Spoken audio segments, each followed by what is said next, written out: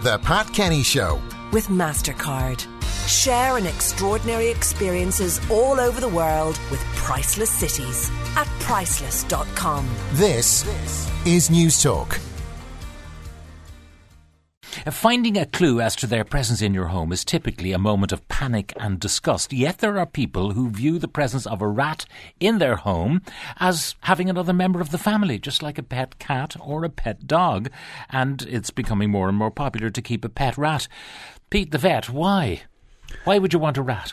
Actually, because they're great pets. I heard you yesterday talking about exterminating the rats of Dublin, and I thought, careful here. You're talking about... I did mention all God's creatures deserve their shot at life. And I can't believe that people are actually drowning rats still after catching in traps. I mean, you can't do that. No more than... animals like rats are just as sentient as dogs or cats, and no more than you drown a dog or a cat should you ever consider drowning a rat. I may be wrong, but I'm just recalling, wasn't Michael Jackson's song Ben about a rat? I'm not sure about that. Anyway, possibly we move on. But that's a good example because there's lots of people have got rats that they absolutely dote on. I think the big issue is that people have a natural, cultural, negative opinion of rats. Just think about our culture. If you smell a rat, there's something wrong. If you call somebody a dirty rat, it's like a term of abuse. Like, rats just have really bad press.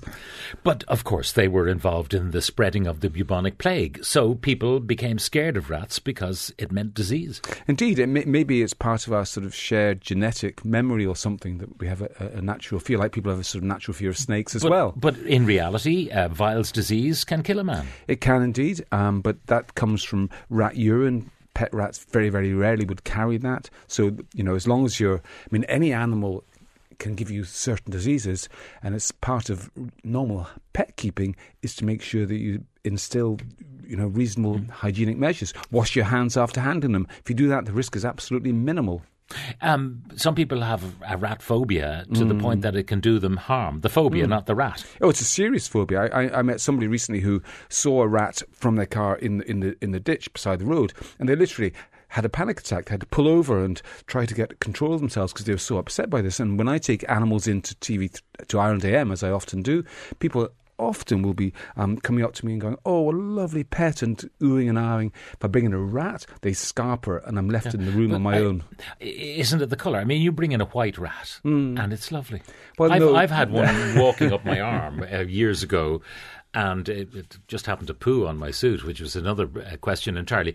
But it meant the rat was more frightened of me than I was of it. Yeah. And I found it a lovely creature to hold and so on. But if I see a brown rat or a black rat, I have a different view. You can get pet rats that are also brown or black. But I think an important fact people should be aware of is that pet rats are actually the same species as the wild rats that people don't like. But although they're the same species, they've been adapted over generations of breeding. So generally they are different colours. So you can get white ones, cinnamon-coloured ones, light sort of blue-grey ones. And can they relate to you? Do they become friendly to you? Absolutely. Because the other thing that's changed is their behaviour.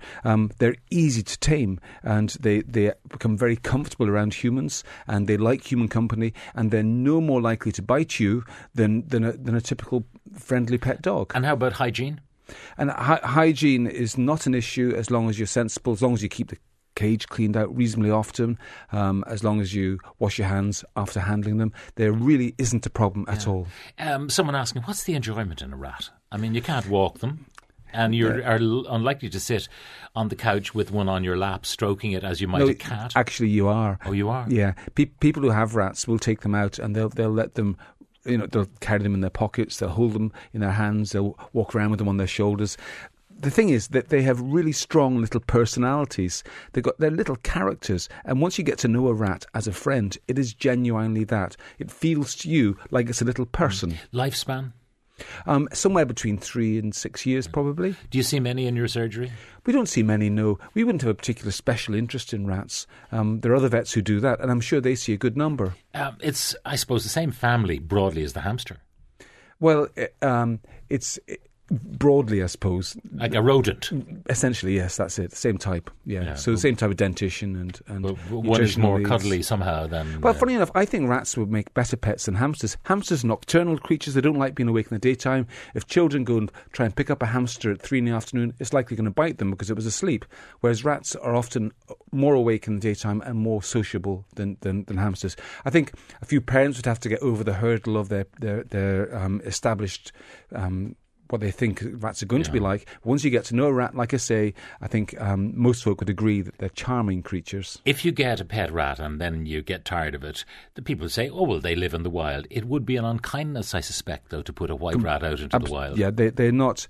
They've lost those instincts. That they're geared more towards humans than other rats. So the cat would have them quickly, or a fox. If they're lucky, they might just starve. Who knows? They just wouldn't be able to cope by themselves. All right. Okay, Pet. So Pete on rats and recommending them as a pal, which is good. Now, my cat has a sore throat. Please advise, Andrew and Leixlip. How do you know? That's what I want to know. Well, I suspect it sounds like maybe the cat's having some difficulty swallowing. That's the most logical thing you'd think about. And that's unusual in cats. There's lots of possible causes. One common thing is sometimes cats swallow bits of thread and the needle gets caught in the throat and then the thread goes down. Needle gets caught in the mouth, the string goes down the throat and they can't swallow then. So any cat with a sore throat, I'd say go to your vet because it's not a normal thing at all. Is our small dog in any danger playing in the garden while we have a fox in the neighbourhood, from Anne? I used to say I don't think so at all. Nowadays I'd say, well, foxes seem to have got more bold in recent years, and I would be aware of that small risk to maybe dogs that are small and a weak. Puppy or something like that. Puppies or elderly dogs or any small fragile dog. A big sturdy collie or Labrador is not going to be at any risk whatsoever. But creatures who are vulnerable, yes, I'd be a little bit cautious about that. The foxes are so indifferent to their own safety, it seems to me, these days. I mean, they'll walk past our window and we've 2 dogs. I think they're getting more and more familiarised to humans and not frightened of us anymore. I've a koi with white waxy patches. It doesn't affect feeding or activity, but what can I do? A koi, is that a fish? It's a fish. It's a rather expensive type of goldfish, at the risk of insulting koi owners. I would say that koi are quite a specialist area, and first thing I tend to look at when fish have problems is look at the water quality. But there's an absolute science to koi health, and because they're expensive, you really need to go to somebody who has a special interest in them. Are koi like carp? Yes, they're a version of carp. So that means that they will grow to fill the space that's available to them. Isn't that the theory? That's the theory, and it's true to some extent. They do keep growing. They're kept in very specialist type conditions because there's something which they're a bit like exotic birds. People who are interested in them really get very passionate about it. Can you ask Pete what is the cost of a head and body MRI scan for my 14-kilogram dog, and does it vary? Is UCD the only place near Dublin? That's from Brian in Clonsilla. Well, the cost of an MRI machine is something like 300,000 or 400,000 euro. So that's why it's expensive to get MRI scans done, because they've got to pay for that big machine. To my knowledge, there are 2 places that do it in the Dublin area, and if you feel that one place is too expensive, do ask about the other place. Basically, inquire. Yeah, inquire around. I'd say to you very much so that it's not just a case of one MRI scan being like one other MRI scan. What's very important is the quality of the scan and also the quality of the interpretation. Interpretation is everything here. I couldn't tell you what it costs exactly, but it'd be somewhere between, 700 and 1,200 euros probably. But I'd say that the UCD veterinary facility has an extremely high resolution reputation, and I'd strongly recommend them. Are rats expensive to keep? I would consider getting one for my 10-year-old son, says Peter. I think it'd be a great pet. I think they're very cheap to keep. Simple cage, simple food, nothing complicated there. I think my dog has anxiety. She's now preening a lot and barking when I leave the house. During the night I have to get up to her. It's really becoming a problem. She's a 3-year-old basset hound, so she's a young dog. Separation anxiety is increasingly common, and we humans sometimes make it worse by accidentally encouraging it.